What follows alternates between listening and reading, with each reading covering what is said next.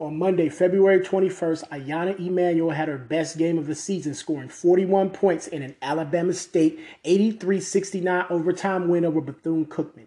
Emmanuel shot 11 of 15 from the field and 17 of 20 from the free throw line. She also led all players with 4 steals as Alabama State improved to 12-12.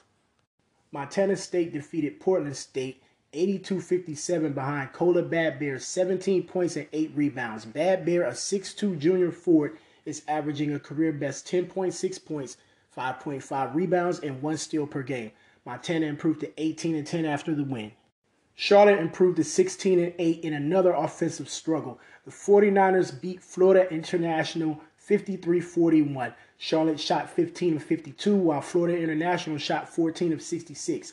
Both teams combined to shoot 3 of 26 from three-point territory. Charlotte's KeKe McKinney shined on the defensive side with 12 rebounds and 6 blocked shots. She has grabbed 10 or more rebounds in 4 of her last 5 games while blocking 17 shots in that stretch.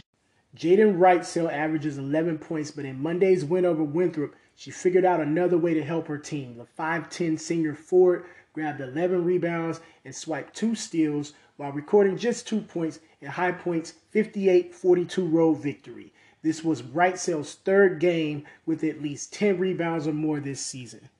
High Point improved to 15-12 after the victory. Thanks for listening to the Women's Basketball 2K22 Hoops Report by Winners Only Podcast Collection.